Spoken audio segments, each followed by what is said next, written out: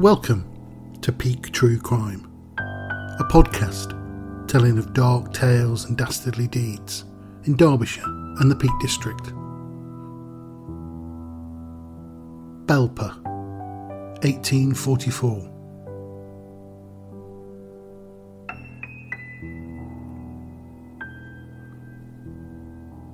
While at university, I used to work in a small independent bookshop. It's long gone now, replaced by a craft ale store. Incidentally, it doesn't call itself a craft ale store. Rather pompously, it describes itself as a draft apothecary dispensing craft brews. But I digress. The bookshop had an absolutely incredible range of stock. Popular fiction sat next to obscure poetry. Memoirs of inconsequential TV stars nestled between slim volumes of out-of-print contemporary classics and beautiful photographic catalogues of antique Spanish ceramics. One section, which dominated a whole wall of the shop, was crime fiction. A character all too familiar with those who spent more time and money than most in that section would see a grizzled detective, a country vicar, or a maiden aunt, attempting to conclude whether a sudden death was a murder, or, in the case where it was, who was responsible. In Belper, on the southern tip of the Peak District, on Monday the 22nd of April 1844, 2 deaths took place in the most violent of circumstances. There was no need for an investigation, though. No need for police to take any further action. No need for a jury to sit in judgment of the accused. The whole terrible scene played out before the eyes of a young boy, whose chilling retelling of what he saw left everyone who heard it in no doubt as to the enormity of what had occurred, and at whose hand blood had been shed.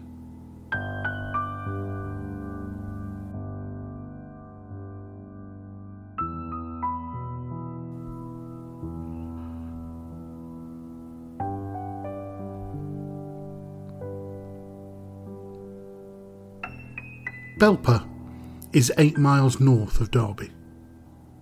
The local football team, Belper Town, is affectionately known as the Nailers, a reference to the nail-making heritage of the town.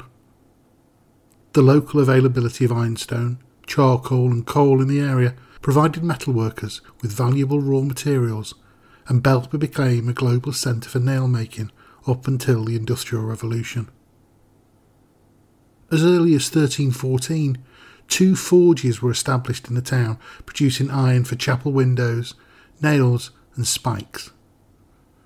By the mid-18th century, with a population of less than 1,800 people, 1,400 owed their living to the manufacturing of nails. This period, however, saw the start of the decline of nailing as employment. Industrial innovations made the cottage industry scale manufacture in Belper inefficient and unprofitable. Fortunately, though, Belper had its new future not only primed, but fuelled and ready to perform a vital role in the making of the modern world. Utilising the awesome power of the River Derwent, alongside Richard Arkwright in Cromford, Derby industrialist Jedediah Strutt developed the world's first water-powered cotton mill. Opening in Belper in 1776, this is acknowledged by many as being the birthplace of the Industrial Revolution. An era where nature and human ingenuity were married to shift the production of goods from small-scale, domestic settings to purpose-built, technologically assisted factories. The first Belper mill was followed by a series of others, and by the death of Jedediah in 1797, his 3 sons, William, George and Joseph, continued the running of it. The family built model factory settlements in Belper and Milford, and were the industrial paternalists who provided housing, food, schools and of course churches for their workers. One such worker was millwright William Yeomans.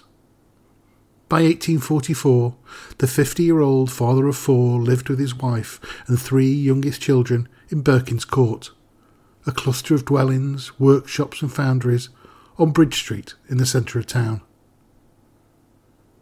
The yeoman's strut-tithed home were a set of rooms on Lion Terrace, part of Birkin's Court, named after the Lion public house which sat on the opposite side of Bridge Street from it. A historical coaching inn, the Lion acted as a pub, come lodgings, come auction house, come, when necessity dictated, local courthouse, and it was into that very place William walked on April the 22nd, 1844.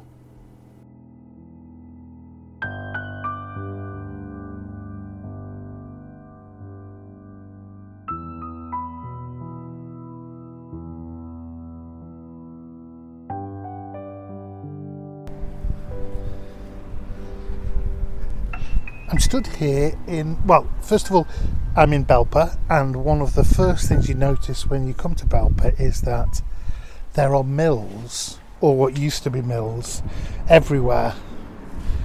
Giant stone, strong edifices. There's right next to the river by the bridge, the Horseshoe Weir, which was one of the Strutt's innovations really that they brought to water-powered mills, harnessing and focusing the power of the water to generate the energy to turn the looms.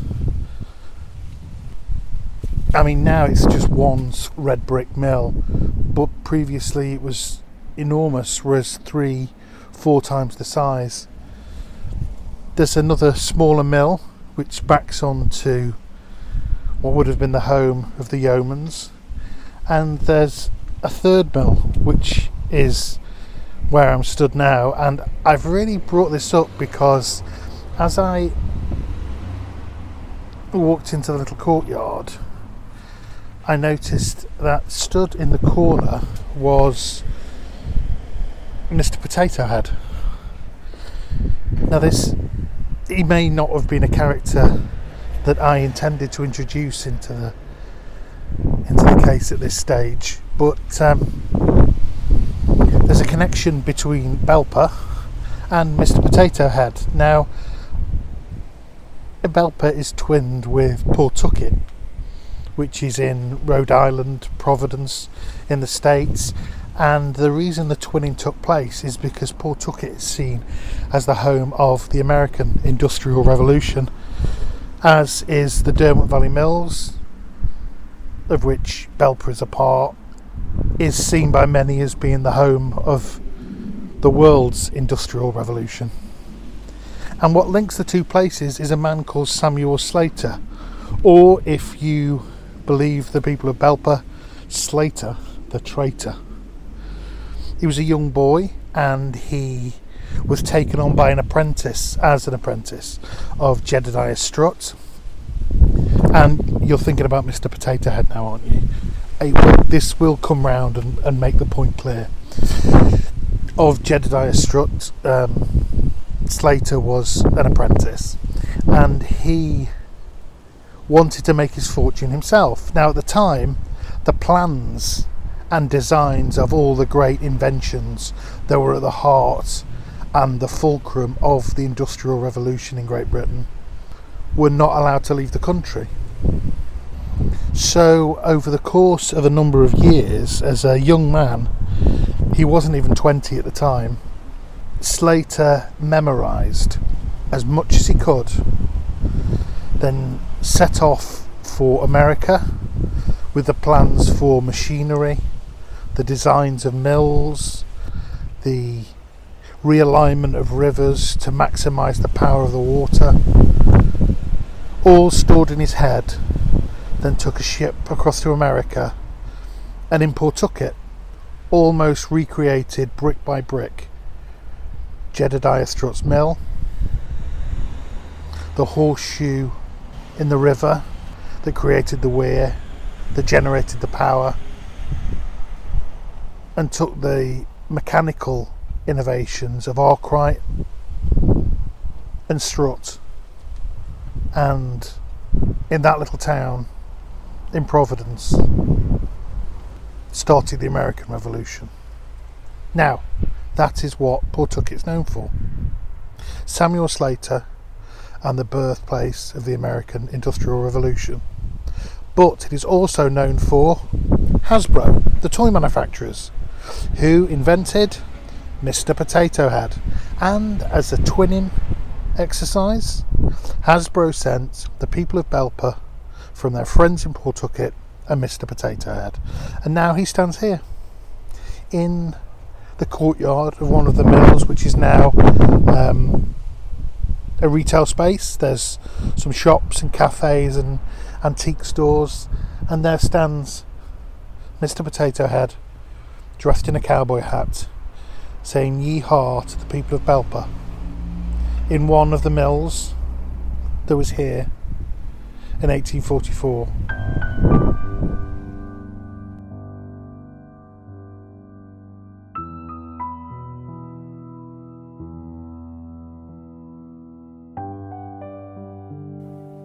William was agitated.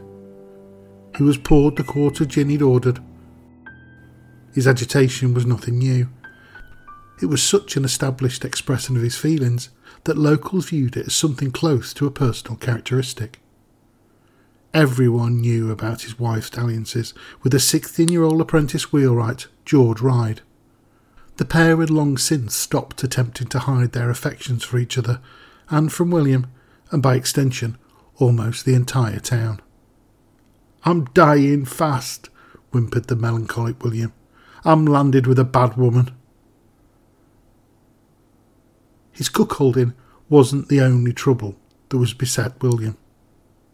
6 weeks previously, he'd been in hospital in Derby, convalescing with heart troubles. A recuperation that, while necessary, was ultimately cut short by his fear of what his wife Sarah and George Ryde were up to in his absence. The last few days had marked a particular low for the couple's relationship.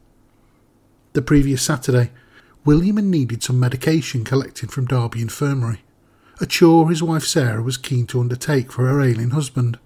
So far, so good. Unfortunately, William's suspicions of his wife's real intentions for making the 18-mile round trip got the better of him, and from a vantage point on Derby Road, he lay in wait for his wife's return. As he feared, he saw not only Sarah meeting with George, but also falling into his embrace. In a rage, William ran at the couple, roaring at them in anger. The young George fled the scene, leaving the defenceless Sarah to bear the brunt of William's anger. He punched her to the ground, scolding her for abandoning her family, fritting away what money he had, and making a laughingstock of him around the town. Continuing to chastise her all the short way back to Birkin's Court, William built a pyre in the rear yard on which he threw a great many of Sarah's dresses, shoes and belongings. It was the first and only time to anyone's knowledge that William had displayed any violence towards Sarah. Unfortunately, though, it wouldn't be the last.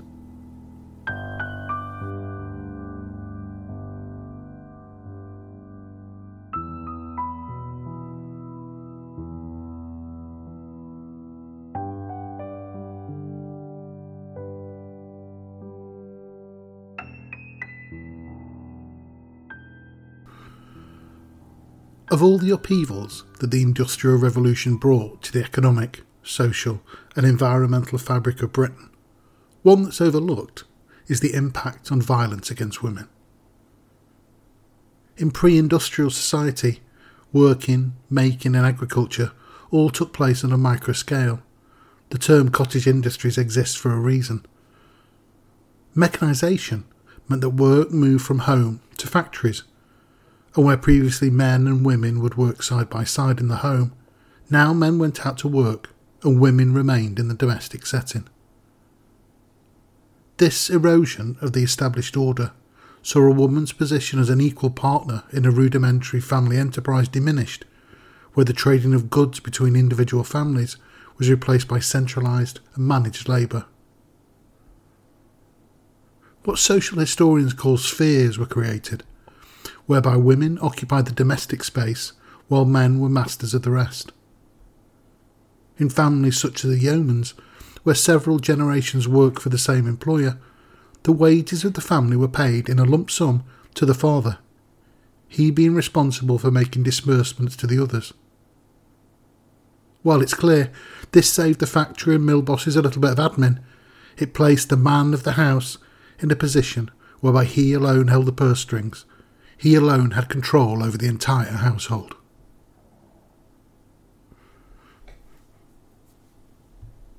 The Lion Hotel looked directly out onto the road and across the yeoman's home. For his position at the bar, William quickly finished the quart of gin, the equivalent of almost a litre, when he saw Sarah on the pathway in front of the house. He immediately ran out to confront her. Aggressive and clearly fuelled by drink, William verbally assaulted Sarah, cursing and mocking her.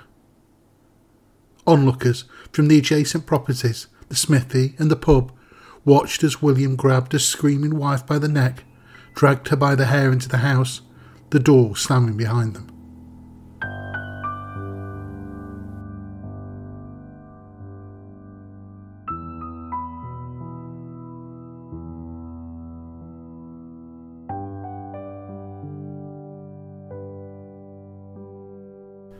Silence fell across Birkin Court, until a few moments later when, with the door swinging open as wildly as it closed, a tearful and terrified Sarah came running out with what belongings had escaped the fire in a bundle and retreated for sanctuary to the home of her friend and neighbour, Sarah Watson. Safe inside her neighbour's house, Sarah Yeomans confided in her friend of the fear that she had of William, of how his rages were becoming more frequent and at times violent.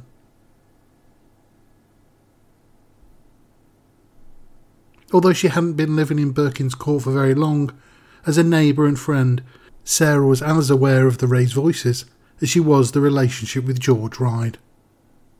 The prevailing wisdom of the day, however, tinged as it was with a keen sense of morality, said that Sarah needed to put an end to the extramarital dalliances and beg William for forgiveness.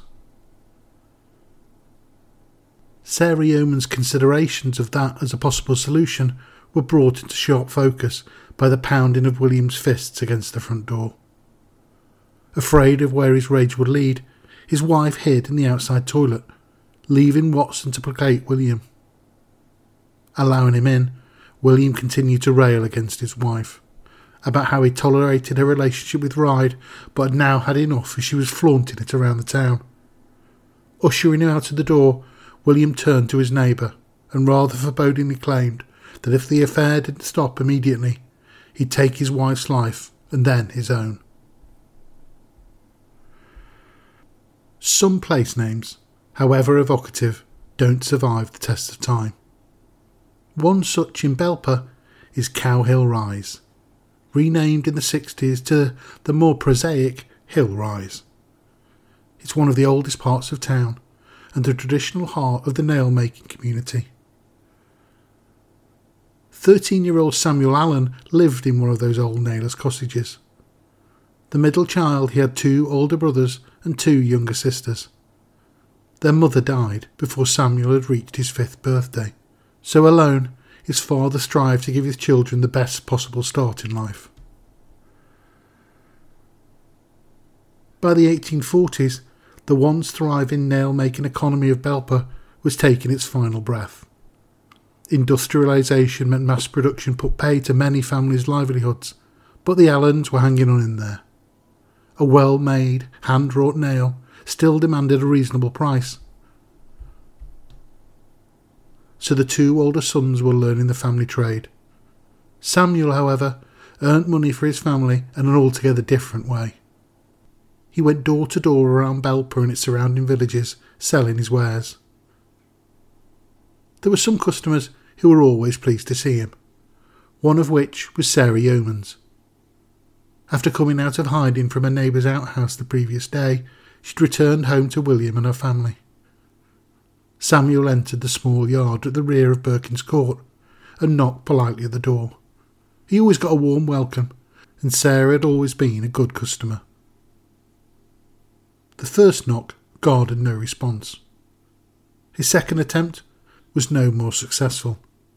But to his shock, before he'd had the time to make the third and final attempt, 13-year-old Samuel heard screaming coming from inside the house. Instinctively, he moved to the window, looked into the parlour, and the scene that played out before him was one of horror. William was approaching a terrified Sarah, a poker in his right hand raised above his head. In a fast and powerful arch, William brought the iron rod down onto Sarah's head, laying her low to the floor in front of the stove, and continuing to bludgeon her through the screams and cries to silence. Spent, and with his wife's bloodied and broken body at his feet, William paused. Dropping the poker to the floor, he reached for the wooden-framed chair from by the fire and dragged it with purpose towards the window. The back to Samuel, he slumped into it, and from his pocket, tuck his back obscuring it from view, he retrieved something.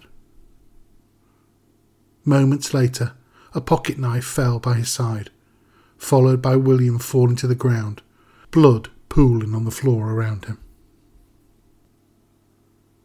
Afraid and sobbing at the horror he'd witnessed, Samuel ran crying from the scene out into the narrow passageway just beyond the yeoman's yard, alerting neighbours, workers and anyone in the vicinity of the scene which had unfolded right before his young, innocent eyes.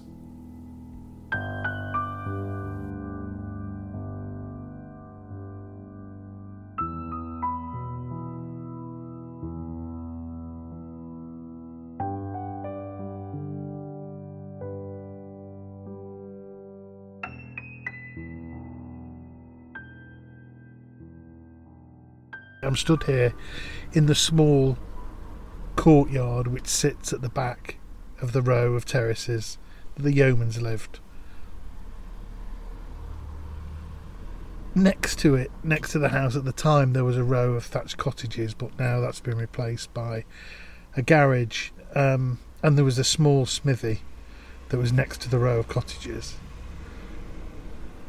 And it's funny in a way that that's been replaced by a motor mechanics, and it's just here in the corner where the water pump was, which is where George Ryde and Sarah Yeomans would meet for their what started off as secret rendezvous and turned out to be something that the entire town knew about.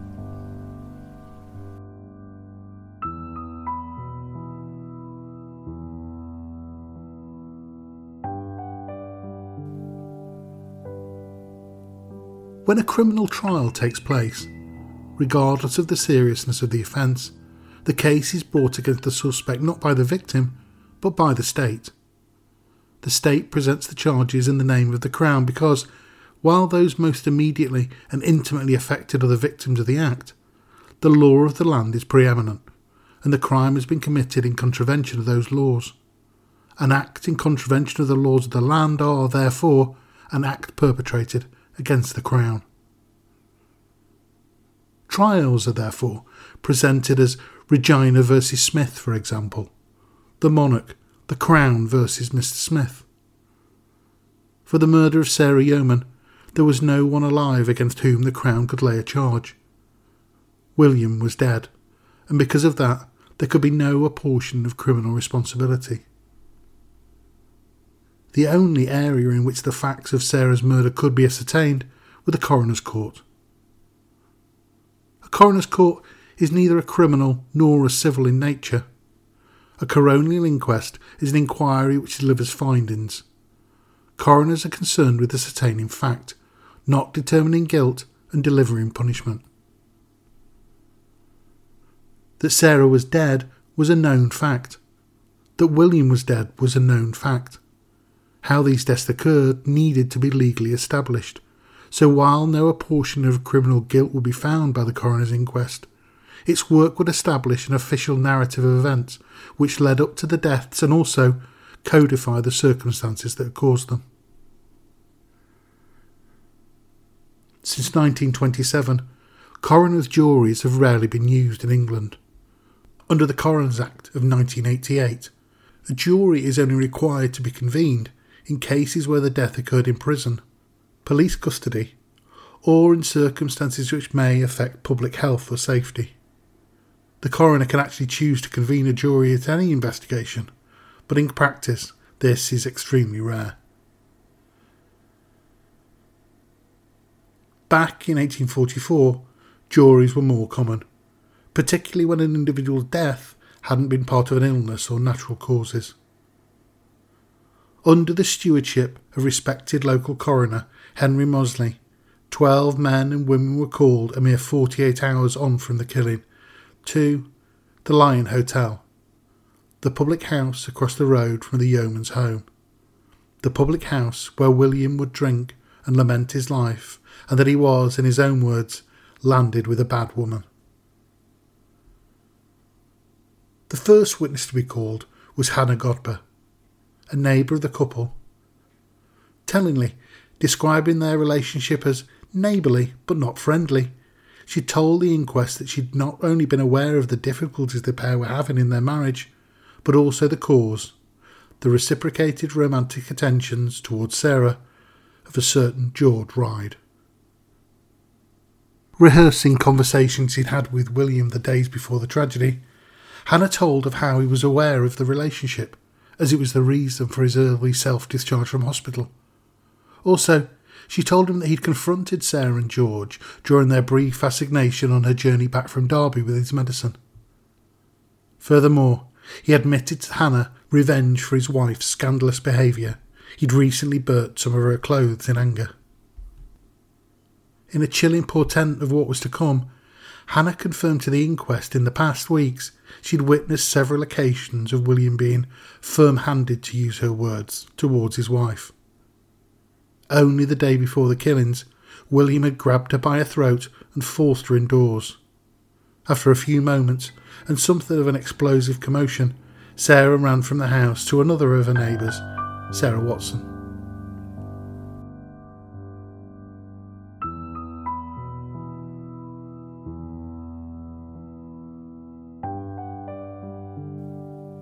Sarah Watson then took the stand and recounted her deceased friends. She defined her relationship with the Yeomans as a friendship, concern for her safety. William's demands his wife return home, and the threat that he'd tolerated his wife adultery for too long, and he was prepared to kill her before taking his own life. The next witness was Jane Godber, Hannah's daughter.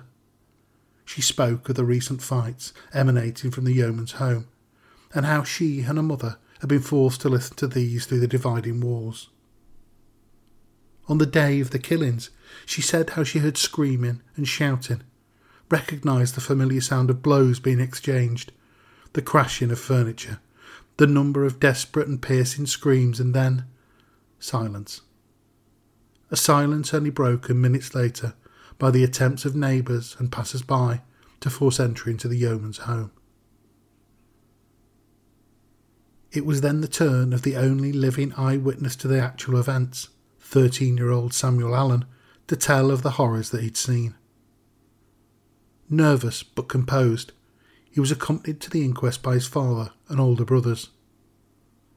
A boy whose cheerful nature and outgoing disposition had served him so well when it came to selling buttons and ribbons, he was still incredibly shocked at what he'd seen, and though hesitant and withdrawn, he recounted in detail what he'd witnessed. Describing William as rough and fierce, Sarah as down and terrified, to a silent assembly of jury and onlookers, he recounted Sarah's murder at the hands of William and the slow bleeding to death of William by his own hand. There then followed two witnesses, each providing testimony of William's spoken intentions to kill both Sarah and himself. William Sims, the village blacksmith, had a smithy in the yard adjacent to Erskine Court, explaining that in the 20 years he'd known his namesake, he'd never known a more calm and considered individual. However, after he'd learnt of his wife's adulterous affair, his behaviour had changed dramatically, and whenever he met him, he seemed always to be agitated and angry. In the blacksmith's presence, William threatened to kill his wife and himself if she didn't end the affair. So worried was he that he had shared his concerns with the yeoman's eldest son, and suggested that he keep an eye on his father to try and ensure he did nothing foolish.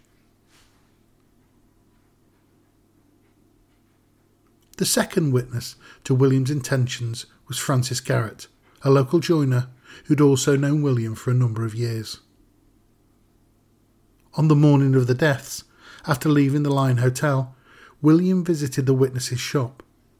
He produced 2 knives, one a carving knife, the other a pocket knife, with which he would use to kill himself later in the day. William asked Francis if he could sharpen them on the oilstone in the joiner's shop, saying he wanted to cut his corns. For clarity, the coins he was referring to weren't on the cob variety, but rather calluses, thick and tender areas of layered skin on his feet caused by friction from his shoes. Not necessarily noting anything unusual about his visitor's demeanour, it was noted that William left the shop immediately once the knives were sharpened, when normally he'd have stayed to talk.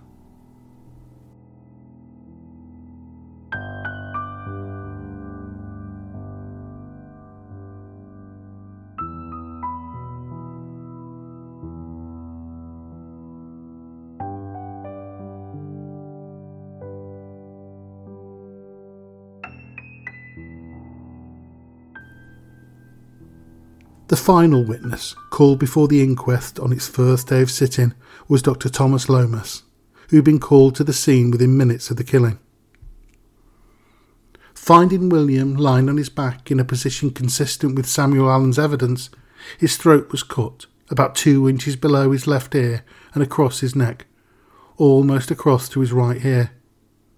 The wound so deep and long that the vertebrae of his neck were exposed. The pocket knife lay on the floor beside him. Although still alive when the doctor arrived, William died within minutes, no amount of effort unable to stem the bleeding. Sarah, despite her wounds, was in a slightly better state, found lying on her front, her hands over her face with her elbows tucked in, the position suggesting she'd been attempting to protect her head. There were 3 deep fractures to her skull, as well as several other serious head wounds. The bloodied poker close to her body and covered in blood and hair. The final brutal detail given was that Sarah had suffered a single broken finger, an injury indicative of an attempt to defend herself, the doctor believed. Still alive, Sarah was quickly transported to the cottage hospital about half a mile away on the other side of the river, only to lose her battle for life the following day, a post-mortem confirming that her death was due to serious head injuries.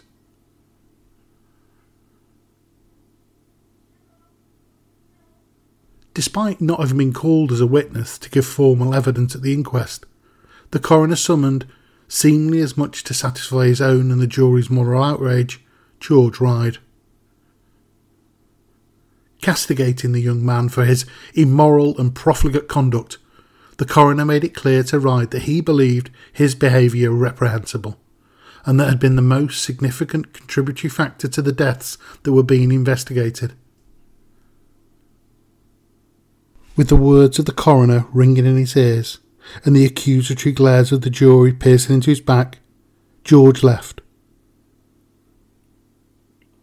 Resuming the hearing the following day, Hannah Yeomans, the 10-year-old daughter of the deceased couple, was the first to be called to give evidence. Clearly distressed, the 12-year-old spoke in a clear and firm voice. She told the court that in the recent past she'd come to realise that her parents were unhappy, and despite her young age, she was aware of her mother's relationship with George and the strain it was placing on the family. Hannah worked at Strutt's Mill, and when she left for work at 6 on the morning of the killings, her father was pacing up and down in the street outside the house. As she passed him, he nodded farewell to his daughter, but didn't speak. Hannah didn't go home for breakfast, as was her usual arrangement, with Sarah turning up unexpectedly, delivering it to her at work. As usual, though, Hannah went home for lunch, arriving at Biskins Court just after midday. Sitting with her parents and a younger sister and older brother, The family ate in heavy silence. That was until her mother rose, breezily stating that she was going to collect water from the pump in the yard. Quietly and calmly, William implored her not to, noting that George Ryde was in the yard and that he'd rather she didn't. Sarah returned to her seat. Returning to the mill once the meal was finished, that would be the last time that 12-year-old Hannah would share a family meal. John Yeomans, the eldest of the children, was 21. Disabled in a factory injury, he was the next witness to be called to give evidence. Unable to work, he'd lived with his parents all of his life. On the day of the killings, he confirmed his mother leaving the house to take Hannah her breakfast at the mill. As she left the house, John recalled her father's impotent rage towards Sarah. Pointing at what he described as his wasting body, he explained that he was so weak he wouldn't be able to work for much longer due to his failing health. With the door shutting behind Sarah as she left, William took 2 empty vials from a drawer and told John that he was going to the chemist to fill each with laudanum. Within the hour, William had returned empty-handed, the chemist out of stock. Another neighbour, Alexander Saunders, recounted to the jury that at around 11 o'clock on the morning of the killings, he'd spoken to the preoccupied William who, without prompting, complained that a few minutes earlier George Ryde and a companion had passed by his house, shouting abuse and ridiculing him. In a state of confusion and anger, William told Sanders that he'd considered taking himself off to nearby Nottingham to visit his brother for a few days, but that he was too ill to make the journey.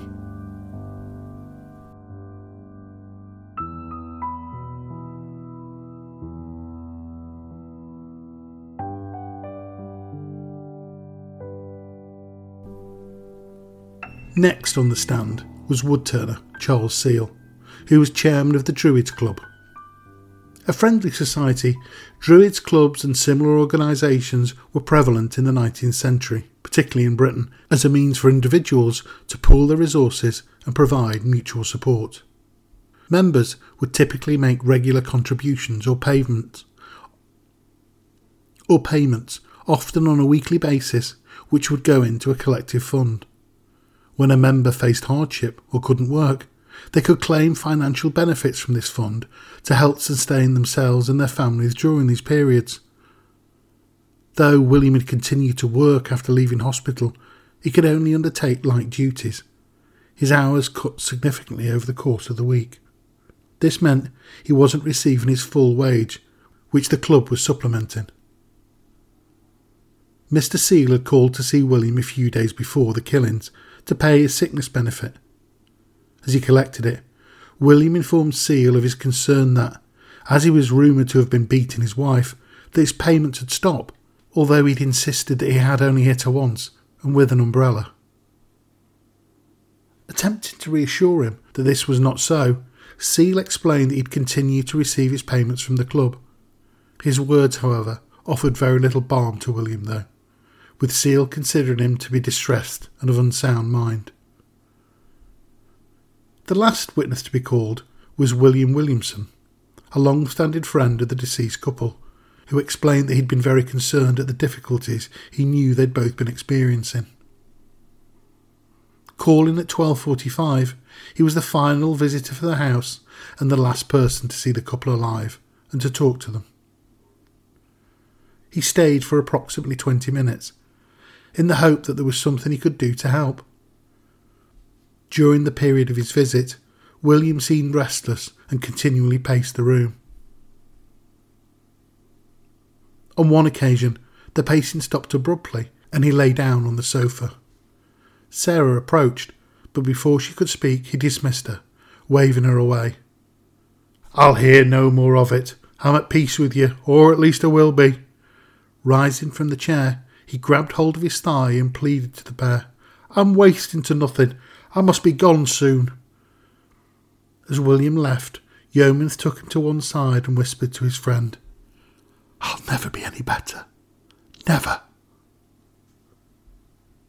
Just 30 minutes later, William would be dead and Sarah fatally wounded.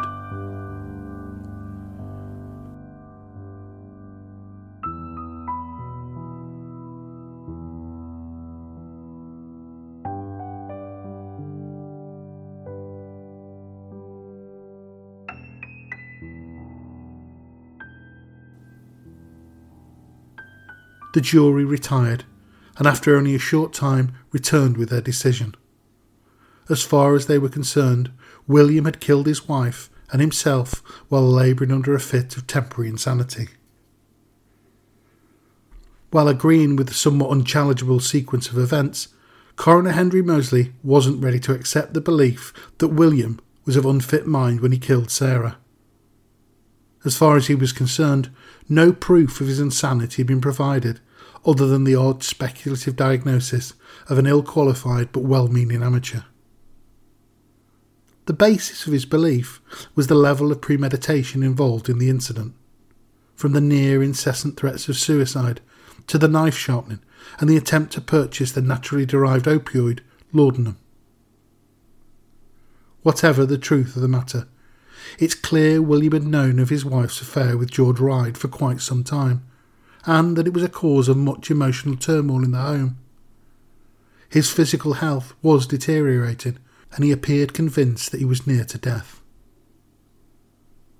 While these facts are inarguable, a sense comes through in the contemporary reporting that in a way, Sarah had brought the whole tragic affair on herself. Descriptions of her as an immoral woman appear a number of times, as though that in itself was justification for William's actions. Nobody could disagree that the very public nature of Sarah's affair with George Ryde had more than a sniff of insensitivity about it.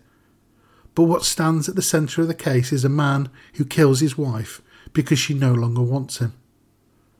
Divorce may not have been a realistic option for them at the time, but in similar circumstances, contemporary couples came to arrangements that, on the whole, didn't leave both of them dead. I'm reminded of the two modern cases of intimate partner homicide we've looked at recently, the killings of Tanya Moore and Rachel Slack. In both of those cases, each woman was murdered by a man who was unwilling to let them enjoy a romantic life independent of them. In the case of Rachel, her ex-partner and father of her son Auden had been receiving treatment for depression and had received a variety of sometimes contradictory diagnoses for mental ill health. The inquest, which followed the deaths of Rachel, their 18-year-old son Auden and Andrew himself, focused in large part on the role of the police and the health services and the part they played in failing to protect the young mother and toddler. While great emphasis was placed on Andrew's mental health issues, it was rightly never suggested that it was inevitable that he would go on to kill. As we learnt in that episode, the wealth of evidence around the subject tells us that those suffering from most types of mental illnesses are less likely than the general population to cause harm to others, let alone kill them. It's interesting, I think, to consider the discussions that went on between the jury and the coroner, Henry Moseley. The panel of 12, who they themselves, it's safe to say, could never envisage committing such a bestial act as William did, say his actions were those of a madman, someone detached and derailed from human civility. Moseley, though, took a differing view. With a level of insight that even 150 years later would be seen as progressive, he understood that all sorts of people are capable of wicked acts, that no matter the perceived provocation, there is no justification for the violence inflicted by William on Sarah. He understood that the anger and brutality are features of a human condition, and to simply dismiss them as being the actions of a lunatic only excuse us from acknowledging that evil exists, and that those who commit such things are transgressing our established norms. Moseley understood that with each blow from the iron poker that William brought thundering down on defenceless Sarah, he wasn't displaying a symptom of a mental illness, but defiling the societal order. He was committing a crime against the rules of the state as much as against his wife, and that if a murder trial could take place, it would have been brought in the name of the Crown on behalf of Sarah. Sarah wasn't killed by a madman or someone of unsound mind, as the jury suggested. She was killed by a vicious and vindictive husband who, in doing so, broke one of the most sacred laws. For doing that, Mosley contested, William should have been held accountable, the state standing with Sarah against her killer. For 1844, that's a pretty enlightened position, I think.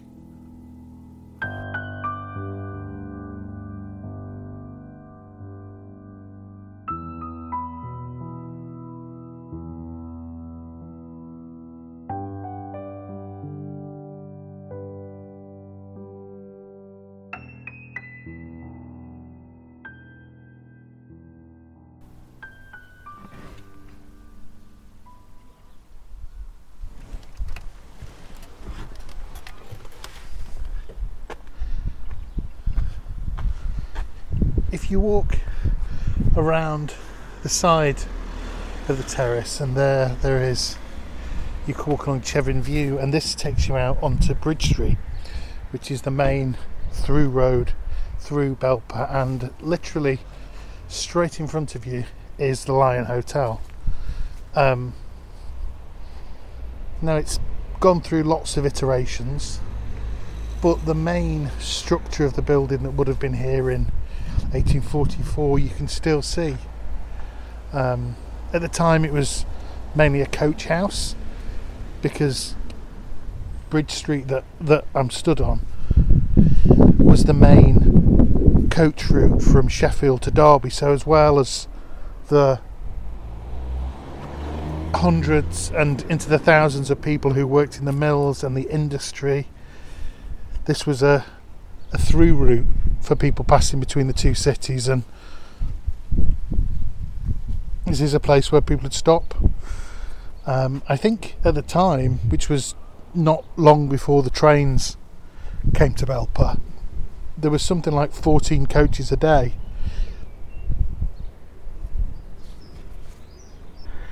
It's tall and it's been rendered white, which although there's obviously no photographs, but from sketches of the day it's probably quite similar. It's probably a lot cleaner, but you can still see at the front the arched, what would have been the gated entrance, and that's the entrance to the pub. And it's inside there where George sat lamenting his wife's wandering eye. And you can, if the bar is in the same place, and I think it probably is, because the rooms that are upstairs now are probably the same rooms, because there were about 11 rooms back in the 1840s, and now there's maybe a couple less. But I think the bits that have been extended over time are the red brick bits at the back, and they're function rooms now. And it just seems strange that in what's a distance of about 30 metres from the back parlour of their home, which is on the, as you look at the fore terrace, it's on the left hand side, the extreme left hand side. And there's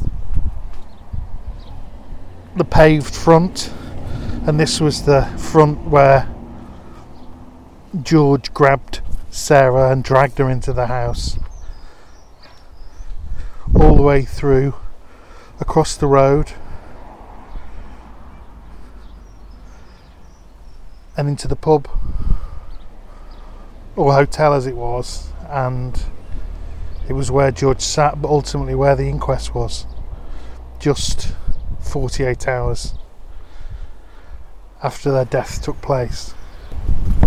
In this 30 metres,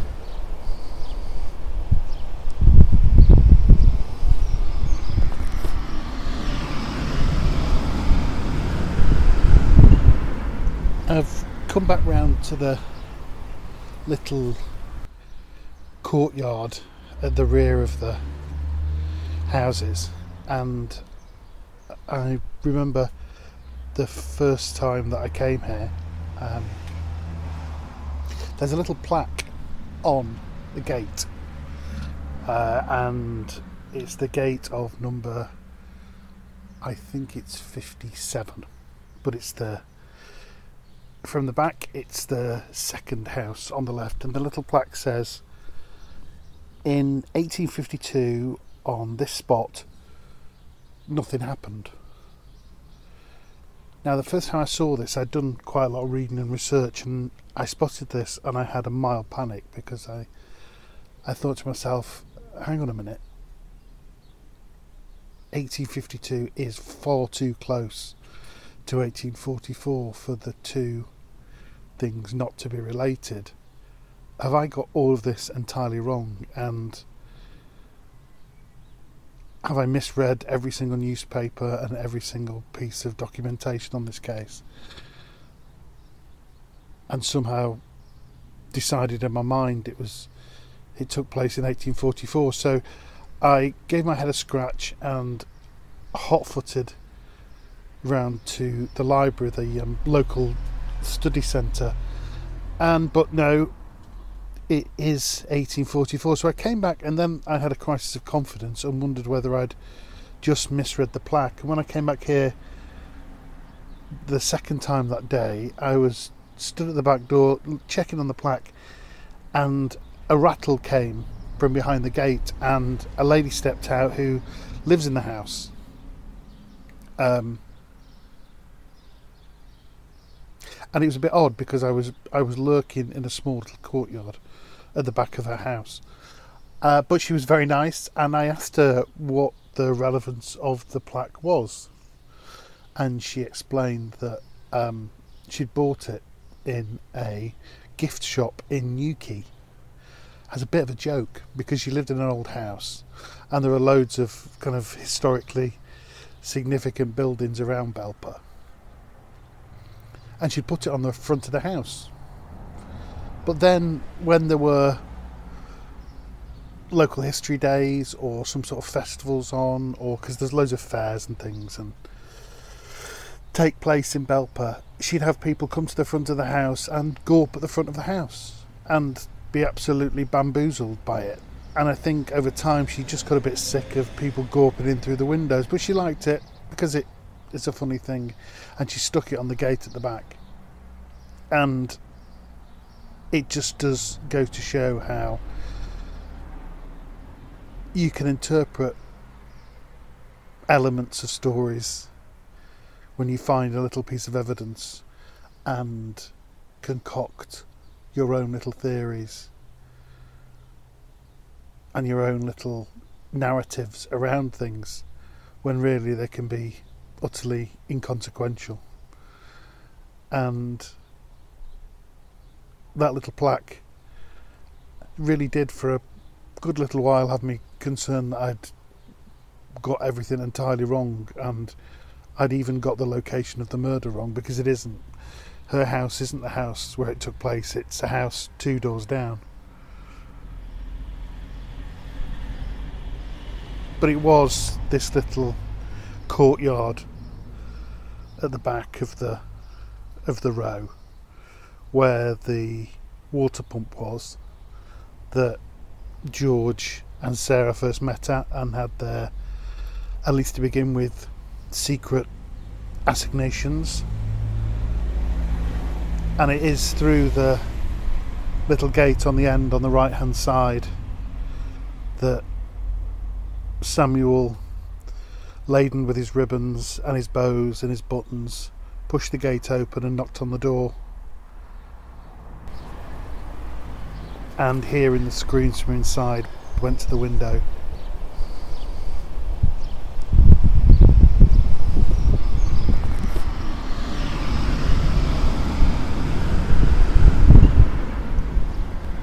One thing that is, when I took one of my many trips to the local study library and doing research, was trying to find out what happened to the yeoman's children. that I think in the case of the children, they moved in with who I think was an eldest sister who lived, I think, 6 or 7 doors along. There's no record of George Ryde being in Belper certainly from 1845, the year after what occurred.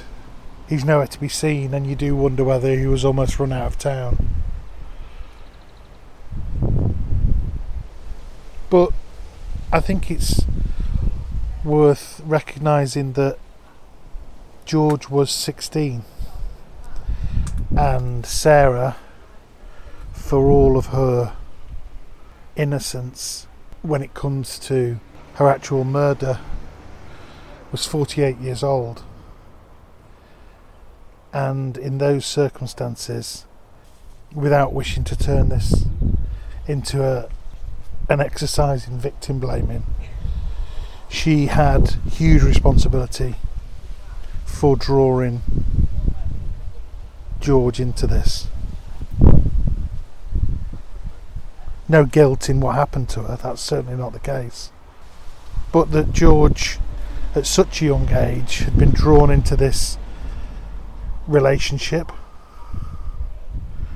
and it resulted in the death of 2 people. 1 murder and 1 suicide. And that he had the scorn of a whole town poured upon him,